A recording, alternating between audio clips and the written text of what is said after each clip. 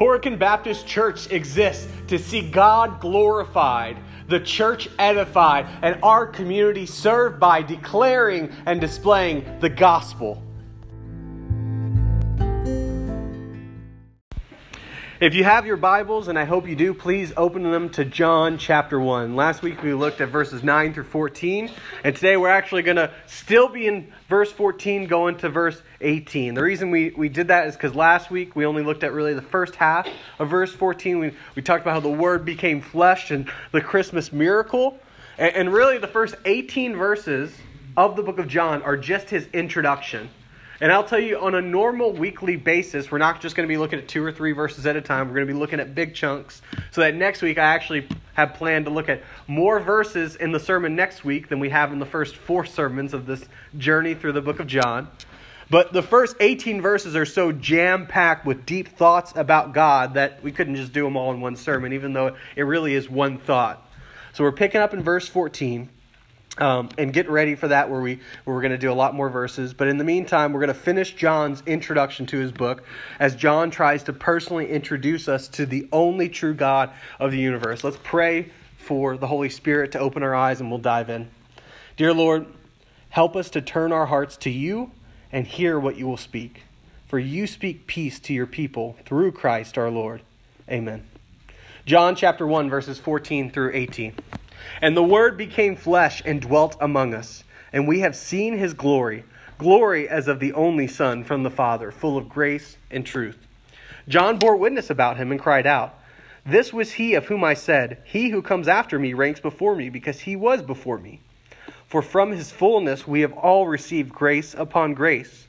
For the law was given through Moses, grace and truth came through Jesus Christ. No one has ever seen God, the only God, who is at the Father's side. He has made him known." When I say the word of the Lord, will you say thanks be to God? The word of the Lord? Amen. Oswald Chambers once said, "There is only one way by which I can get right with God, and that is through the death of Jesus Christ. I must get rid of the underlying idea that I can ever be right with God because of my obedience. Who of us could ever obey God to absolute perfection?" I like to waste a lot of time watching good TV shows and good movies. So Katie and I were looking through Netflix the other day and trying to find a new show. And on Netflix, you can watch the previews of the show very easily. So as we're flipping through the different shows, we're watching the trailers one by one.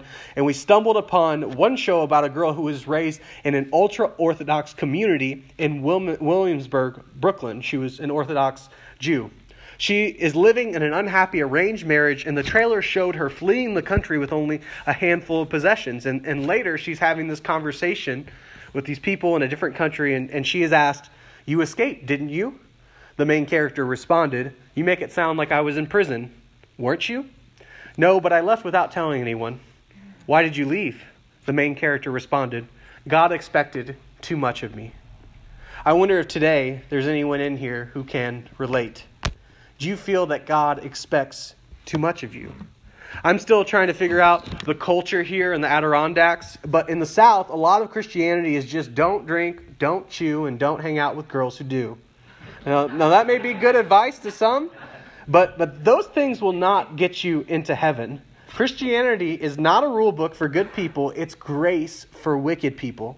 And look, the rules of the Bible are good and true and sweet, but if we reduce the scriptures to living the right way, then we're destined to end up like this girl who hated her religion and fled from her family and her religion and her God. And it should be no surprise to us that after years and years of teaching the Bible as a rule book for life rather than the source of life, that a generation of young people are walking away from the faith, at least in the West. So let me ask you, what is your Christian life like? Are you just trying to follow the rule book that God has given you? Or do you go to the Bible to find life? Do you go to the Bible to find grace and forgiveness? Is grace still amazing to you, or has it gotten old? Can you sing that song that we just sung with it still being true in your heart? When you tell people about your faith, do you tell people to repent without telling them about the grace of Jesus?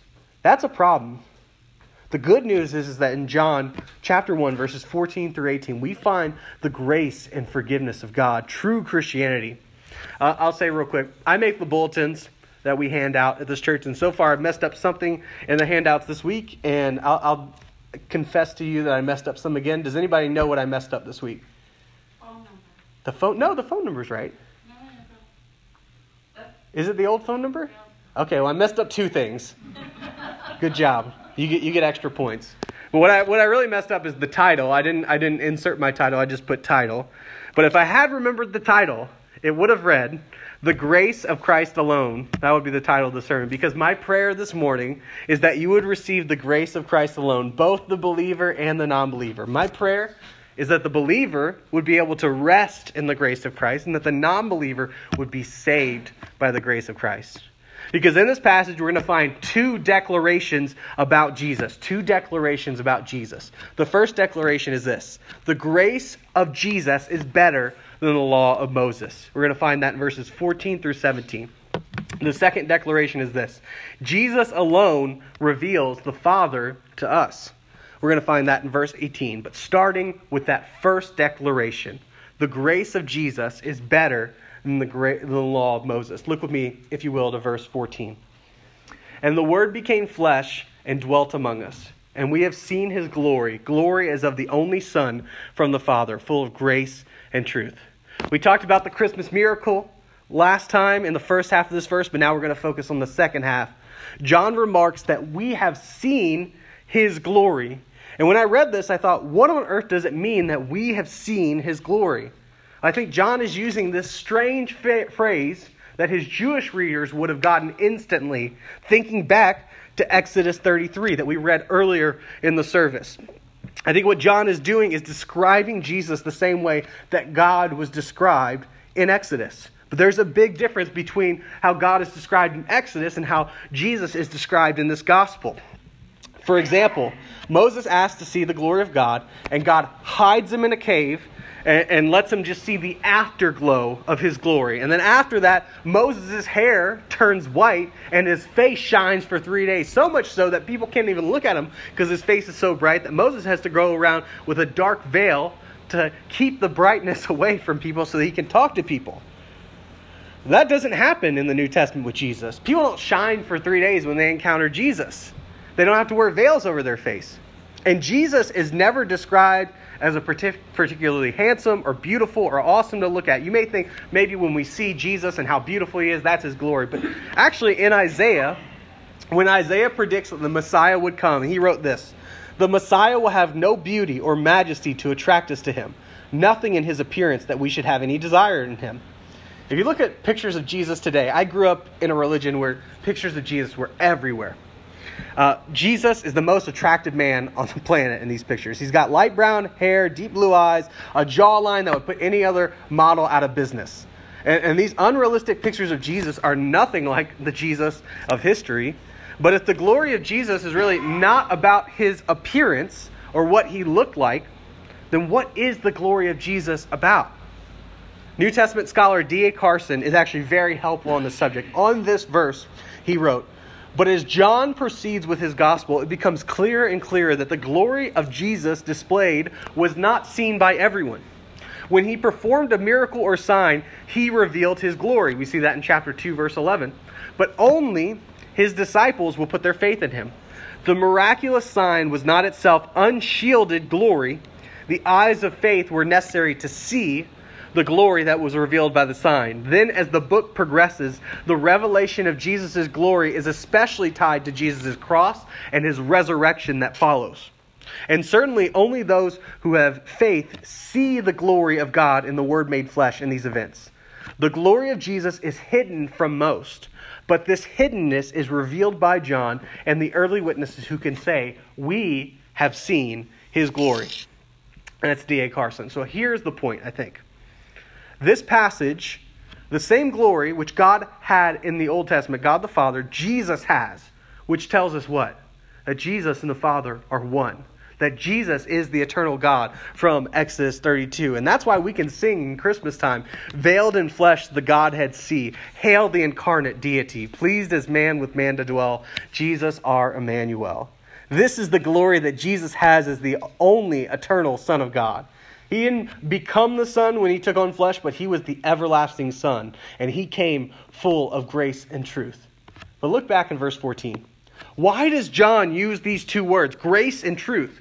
Why doesn't he just say Jesus is full of grace? Why doesn't he say Jesus is full of truth? Well, I think, once again, thinking in Exodus, as John is, when Moses was in the cave, the Lord passes by him, and the Lord speaks to Moses while he's in the cave, and he says, I am abounding in steadfast love and faithfulness. Steadfast love and faithfulness. You see, John's Bible was not in English, and it wasn't even in Hebrew. John's Bible was actually a Greek translation of the Old Testament. And in John's Bible, that passage would read that God is grace and truth. John is identifying the Old Testament God as the God who is merciful, gracious, slow to anger, abounding in grace and truth. Jesus is the God of all grace. Grace means unmerited favor. Grace is different than mercy. Because, let me say this, mercy is not getting what you deserve, while grace is getting what you don't deserve. And that may sound confusing, so let me give you an example. If I were to go up to Keith and slap him in the face, which I wouldn't do that because he could take me in a fight. This is not a threat. This is an illustration. So if I go up to Keith and slap him in the face, him not hitting me back would be the mercy of Keith, because I'm not getting what I deserve. However, if I went up and hit Keith, and instead of him hitting me back, he gave me $5, that would be the grace of Keith, right? Mercy is not getting what you deserve, while grace is getting what you don't deserve. So our God is merciful and not sending us to hell and not condemning us. But he is also gracious in all the gifts he gives, namely Jesus and eternal life. And all this happens because of the work of Jesus on the cross. God doesn't show us grace because our sin is not a big deal. Sin is such a big deal that Jesus died for our sins. And based on the work of Jesus, God freely gives grace. And that's how Jesus is full of grace. But how is Jesus now full of truth? Well, remember, we have to think back to Exodus. And I think it makes more sense to understand this word truth as that Old Testament term faithfulness. That Jesus is full of faithfulness, which means the same thing in John's mind. So when God is described as faithful in the Old Testament, it means that he keeps his promises. Because Jesus is the infinite, almighty God from all eternity, he does not change or go back on his promises.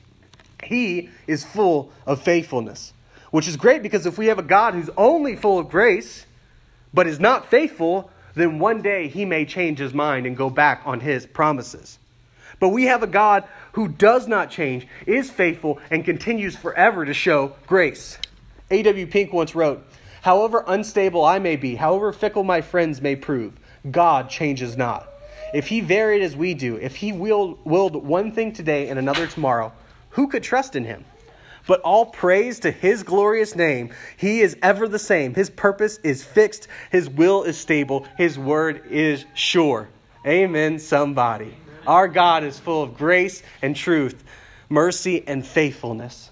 This is the Jesus we worship, the one who is full of grace and truth. Now you see why we had to go back to verse 14. We couldn't just go on to verse 15. But now let's move on to verse 15. Look with me back to the text. John bore witness about him and cried out, this was he of whom I said, he who comes after me ranks before me, because he was before me. 2 weeks ago, we talked about how we as Christians are witnesses like John the Baptist. And you may ask, what does it mean to be a witness? Well, I'm glad you asked. If you look at verse 15, he bore witness and he cried out. He is a witness when he is crying out or declaring the message of Jesus. This is probably obvious to some of you, to many of you, but I bring this up because there's this popular idea within Christian circles that you can share the gospel solely by the way you live your life. You probably heard the popular phrase, preach the gospel at all times, and if necessary, use words. I've seen it on t-shirts, coffee mugs, and Instagram. And I have to say that this idea is foreign to the New Testament. We can display the effects of the gospel by living holy lives, but we must also declare the gospel with our mouths. The gospel is news to be shared, not simply a better life to be lived. Imagine if someone, instead of whenever you watch the news, that instead of having reporters tell you what happened, you only got a video of people living their lives. It'd be meaningless. There's no information here for me. There's no meaning unless someone explains what's going on. The gospel is news. And it's the news of the life, death, burial, and resurrection of Jesus. And we're called to cry out like John and to declare the gospel. Now let's look at what John's message was. Look back to verse 15. He who comes after me ranks before me because he was before me. John the Baptist uses the military term of rank to describe his relationship to Jesus. Like how a general ranks before a private, Jesus ranks before John. From Malachi to Matthew, there were no prophets. Then John shows up really as the last Old Testament prophet. And before John, there was 400 years of silence. And finally, we have a word from God. That's how important John is. Even Jesus spoke of John saying, "Truly I say to you, among those born of women, there has not arisen anyone greater than John the Baptist." But John the Baptist even rightly acknowledges that Jesus ranks before him. But then John says that Jesus is both before him and after him. Those terms have nothing to do with rank, but of timing. Let me ask, who came first? John the Baptist or Jesus? John the Baptist came first, absolutely. In one sense, John came 6 months before Jesus because he was his cousin, born before him. And John the Baptist even starts his ministry much earlier than Jesus. So why does John say that Jesus was before him? Because John the Baptist and John the Gospel writer are saying the same things in verse 1 and in verse 15. Jesus is the forever existing, eternal God of the universe. And then John the Gospel writer wants to expand on the words of John the Baptist. And look at what he says in verse 16. He says, "From his fullness we have all received grace upon grace." What does it mean when John wrote "from his fullness"? It's a very strange phrase. Well, he probably meant the same thing that Paul meant when he wrote in Colossians, "For in Christ lives all the fullness of God in human body." And that makes perfect sense in this passage. But then you look at the phrase grace upon grace, and you have to wonder, what does it mean, grace upon grace? Why does he not just say grace? Why is he using these weird phrases? And I think that when John is using the phrase, "we have all received grace upon grace," he is saying that we have received the grace of Jesus on top of the grace of the law of Moses. And you may say, how on earth did you get that out of verse 16? And that's a totally fair question. But here's why I think that when he's saying grace upon grace, he's comparing the grace found in Jesus to the grace given in the law of Moses. Here's why I think that. I have two reasons for coming to that conclusion. First, John has Exodus 33 in his mind. And in that passage, God is in the middle of giving Moses the law, while also telling Moses that he is a God of grace and forgiveness and faithfulness. God is a God of forgiveness, even in the Old Testament. So I think that's number one. John's thinking back to Exodus 33, and he's thinking about the God of grace in that chapter. And then also number two, I think this is really what convinced me why I think he's using this phrase. Number two, I think that John explains what the ambiguous and vague phrase grace upon grace means in verse 17. So he uses this phrase, grace upon grace, and if you're wondering what does that mean, he says, look at verse 17. So look with me there at verse 17. "For the law was given through Moses, grace and truth came through Jesus Christ." Every time God interacts with mankind, he is bending down to our level, like a parent lovingly bending down to explain something to a child. Because of our sin, truly we don't deserve for God to speak to us ever. So when we saw God giving mankind the law, it was an act of unmerited favor. We were getting something that we did not deserve. It can be categorized as grace. The law was a good thing. And God told the Israelites, if you be my people and follow these laws, I'll bless you. But what happens in the Old Testament? They almost never follow the law. Right after God gave Moses the Ten Commandments, the people get impatient that Moses is on the mountain for too long, and they build a golden calf and they start worshiping that instead of God. The law is a grace given to man, so much so that in Psalm 1, David describes, he says this, "Blessed is the man whose delight is in the law of the Lord." The law was never made to save anyone. The sacrificial system was only a foreshadowing of the ultimate sacrifice to come. The dietary laws and the cleanliness laws and the laws of the priests were only given to Israel to prepare that nation for the coming of the Messiah. And then Jesus, who is greater than Moses, brings a grace that is greater than the law. He brings real healing and real forgiveness and real salvation, while Moses only had the promise of salvation to come. Moses was a great hero of the faith. He was faithful to the Lord, led the Israelites out of Egypt, and then wrote the first 5 books of the Bible. Most people don't like the Bible, but people seem to at least appreciate the 10 Commandments. And hey, I love the commandments because I think they're good commandments that God has given us, but that is not all Christianity is. If our faith is just in the law, we are in trouble. I've heard a lot of people say they don't need Jesus because they're good people and they keep the 10 Commandments. But let's think about that for a second. Let's just start with the first commandment. You shall have no other gods before me. Have you loved anything more than God in your entire life?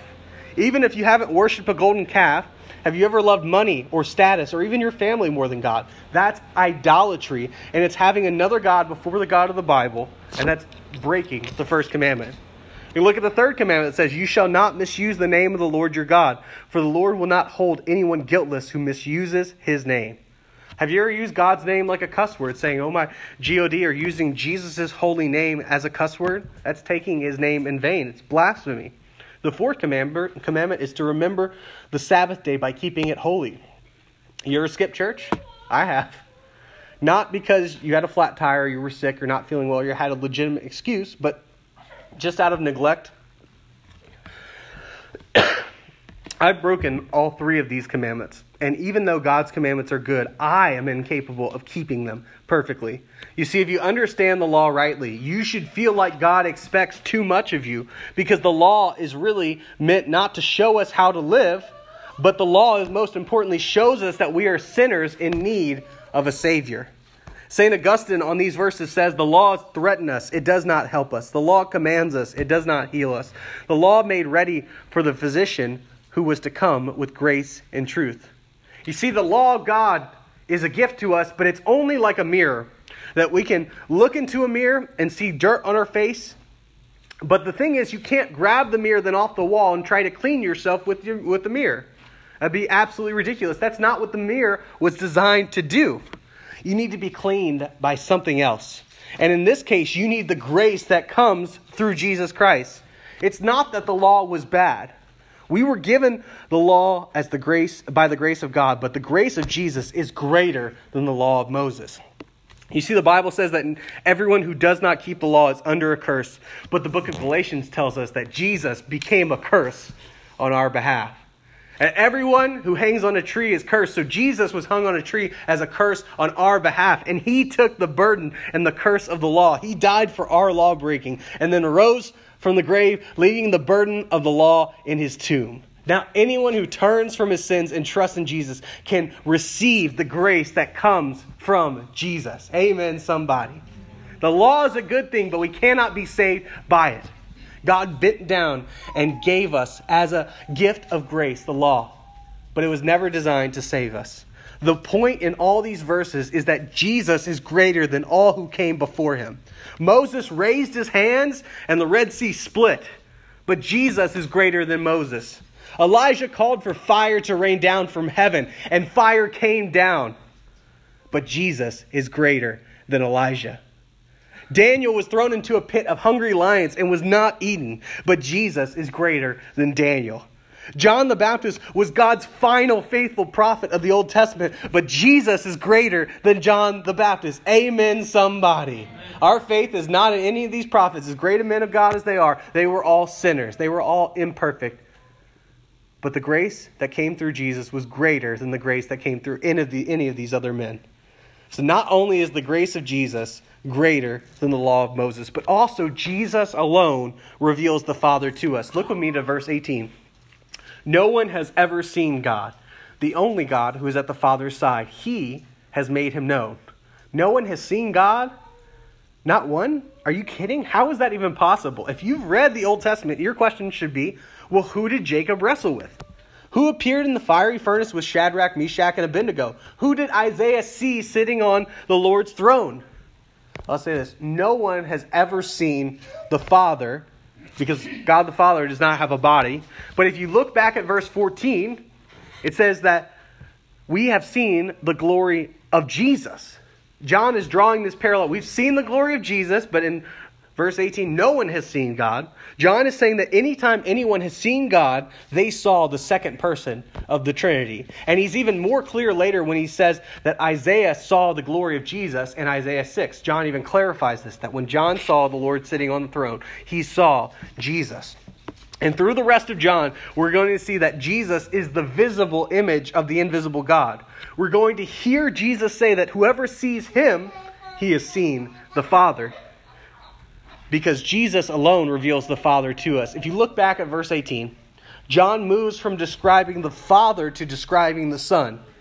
After the phrase, no one has ever seen God, there's a semicolon. And it tells us that John is starting a new thought. There might as well be a period here. So verse 18, we have two sentences. First, no one has ever seen God, period. And we see the only true God, comma, and it says, the only true God who is at the Father's side. Who's at the Father's side according to verse 1? Jesus, the Word. So it moves from no one has ever seen God, we say the Father. Then Jesus, the true God, is at the Father's side. And this should sound familiar once again because I think John is repeating what he's saying in verse 1 and verse 18. He started his introduction to the book by calling Jesus the Word who was with God and the Word who was God. And now he's ending his introduction by calling Jesus the only God who is at the Father's side. John is re-emphasizing that there is only one eternal God, that Jesus and the Father are both truly God, but that there is a distinction between Jesus and the Father.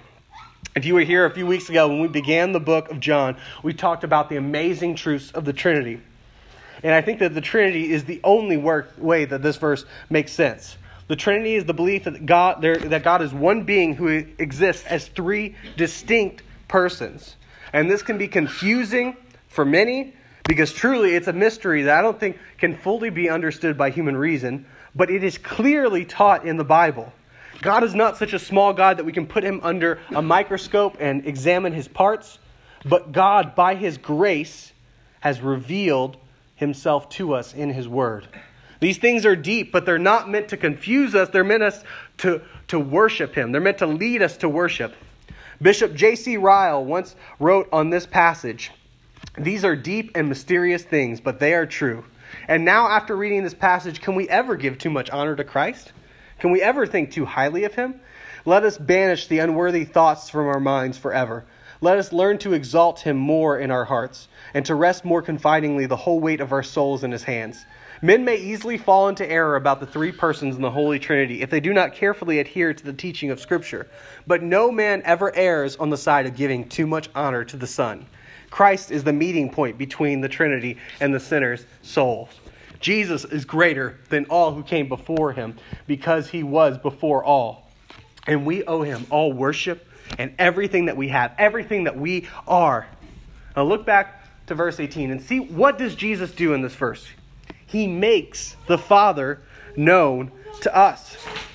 Jesus is not only the giver of all spiritual life, but in his coming to earth, he has made the Father known to the world. No one can know God apart from Jesus. Even the saints in the Old Testament who never knew the name of Jesus, but one day they'll rise up into everlasting life to praise the proclaimed Messiah from long ago. He is the one who shows us the Father. He is the way, the truth, and the life. No man can come to the Father but by Jesus. And there is no name under heaven by which men can be saved other than the sweet name of Jesus. Amen, somebody. That's why he's our Savior. That's why we focus on these great truths of the Bible. My prayer this morning was that you would find and receive the grace of Christ alone, both for the believer and the non-believer. Specifically, that the believer would be able to rest in the grace of Christ, and the non-believer would be saved by the grace of Christ. In this passage, we found that the grace of Jesus is greater than the law of Moses, and that Jesus alone reveals the Father to us. So let me ask, have you found God through Jesus? Are you just trying to follow the rule book that God has given you? Or do you find life in the Scriptures? Do you go to the Bible to find grace and forgiveness? Or are you stuck in the law of Moses? Is grace still amazing to you? Or has it gotten old? When you tell people about the faith, what do you say? Is your focus on the law or is it on grace? After all this, do you still feel that God expects too much from you. Well, I have 3 pastoral charges for you, 3 ways in which we can apply this text to our lives. First pastoral charge, declare the gospel of the Son. Declare the gospel of the Son. Jesus left the glories of heaven to make the Father known to us. No missionary has gone further than Jesus went. No missionary has sacrificed more than Christ has sacrificed. No servant is above his master, and Jesus calls us to be witnesses who declare the gospel. I don't think that's a huge emphasis of the passage, but I feel like it's one of the implications, so I wanted to include it. We must declare the gospel of his Son. Second pastoral charge, embrace the grace of the law of Moses. Embrace the grace of the law of Moses. Now remember, the grace God showed when he gave the law of Moses is much less than the grace God gives in Jesus, but the law is still good and helpful to the Christian. We strive to live holy lives according to God's command, but the ultimate goal of the law is not for us to be perfect, but it's to point us to the perfect lawgiver who is perfect. The law works as a mirror to show us our sin, and it is a good thing to look at God's law and to ask yourself, am I guilty of breaking this commandment? When you're confronted by the law and you realize that you are not only a sinner, but you're still a sinner, run to Jesus. When the 10 Commandments make you feel like a failure, remember that Jesus died for your failures. It is good to tremble at Mount Sinai because it leads us to Mount Calvary. This is also incredibly helpful when you think about evangelism. You may have heard the expression, you got to get someone lost before you can get them found. If a person thinks they're good enough without Jesus, then Christianity will be totally unappealing. Let me say, there's much more I wanted to say, but because we've already gone over with grace, I'm going to skip down a little bit. And there's more, especially as we look at the book of John. But I think it's so helpful to walk someone through the commandments and say, have you broken this commandment? Have you broken this? And not to judge someone, but to say, look, you and I are guilty of breaking the commandments. And it's only because of the law that we can see and understand our sin, both in our own lives and when we tell others the good news of Jesus. We need to embrace the grace that God has given us through the law of Moses. Third pastoral charge, trust in the grace of Christ alone. Trust in the grace of Christ alone. Jesus is the only way to God. You can't go to him on your own. If you somehow got to God without Jesus, then you would die, because God says no one can see his face and live. Why? Because you and I have broken God's commandments and are deserving of his wrath. And we deserve to be thrown into a place the Bible calls hell. But Jesus has died for sinners like you and I. And then he conquered death so that we could receive the grace of the Father. And if the Holy Spirit is speaking to your heart today, listen. Respond. Trust in Jesus today, because grace is found in him alone. But this is not just for the non-believer. It's also for the believer who needs to rely on the grace of Jesus every day. When you fail, you need to preach the gospel to yourself and remind yourself that Christ has died for your sins, past, present, and future. You need to be reminded of the love poured out from the wounds of Jesus. You don't just need it for yourself. Also, when a Christian sins against you, you don't just need to forgive them. You also need to remind them of the grace of God. Remind them of the gospel. When your wife sins against you, when your husband sins against you, when your children, when your other church members sin against you, remind them of the gospel. Forgive them, and then also say, God in his Son not sparing sent him to die. We scarce can take it in. That on the cross our burdens gladly bearing, he bled and died to take away our sin. If you're able, let's now stand and sing the great truth of the gospel to one another. And turn to number 37, How Great Thou Art.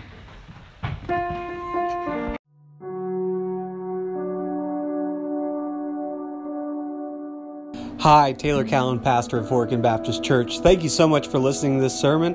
I pray that you are more encouraged and love Jesus and the gospel more after hearing the sermon than when you first sat down to listen to it.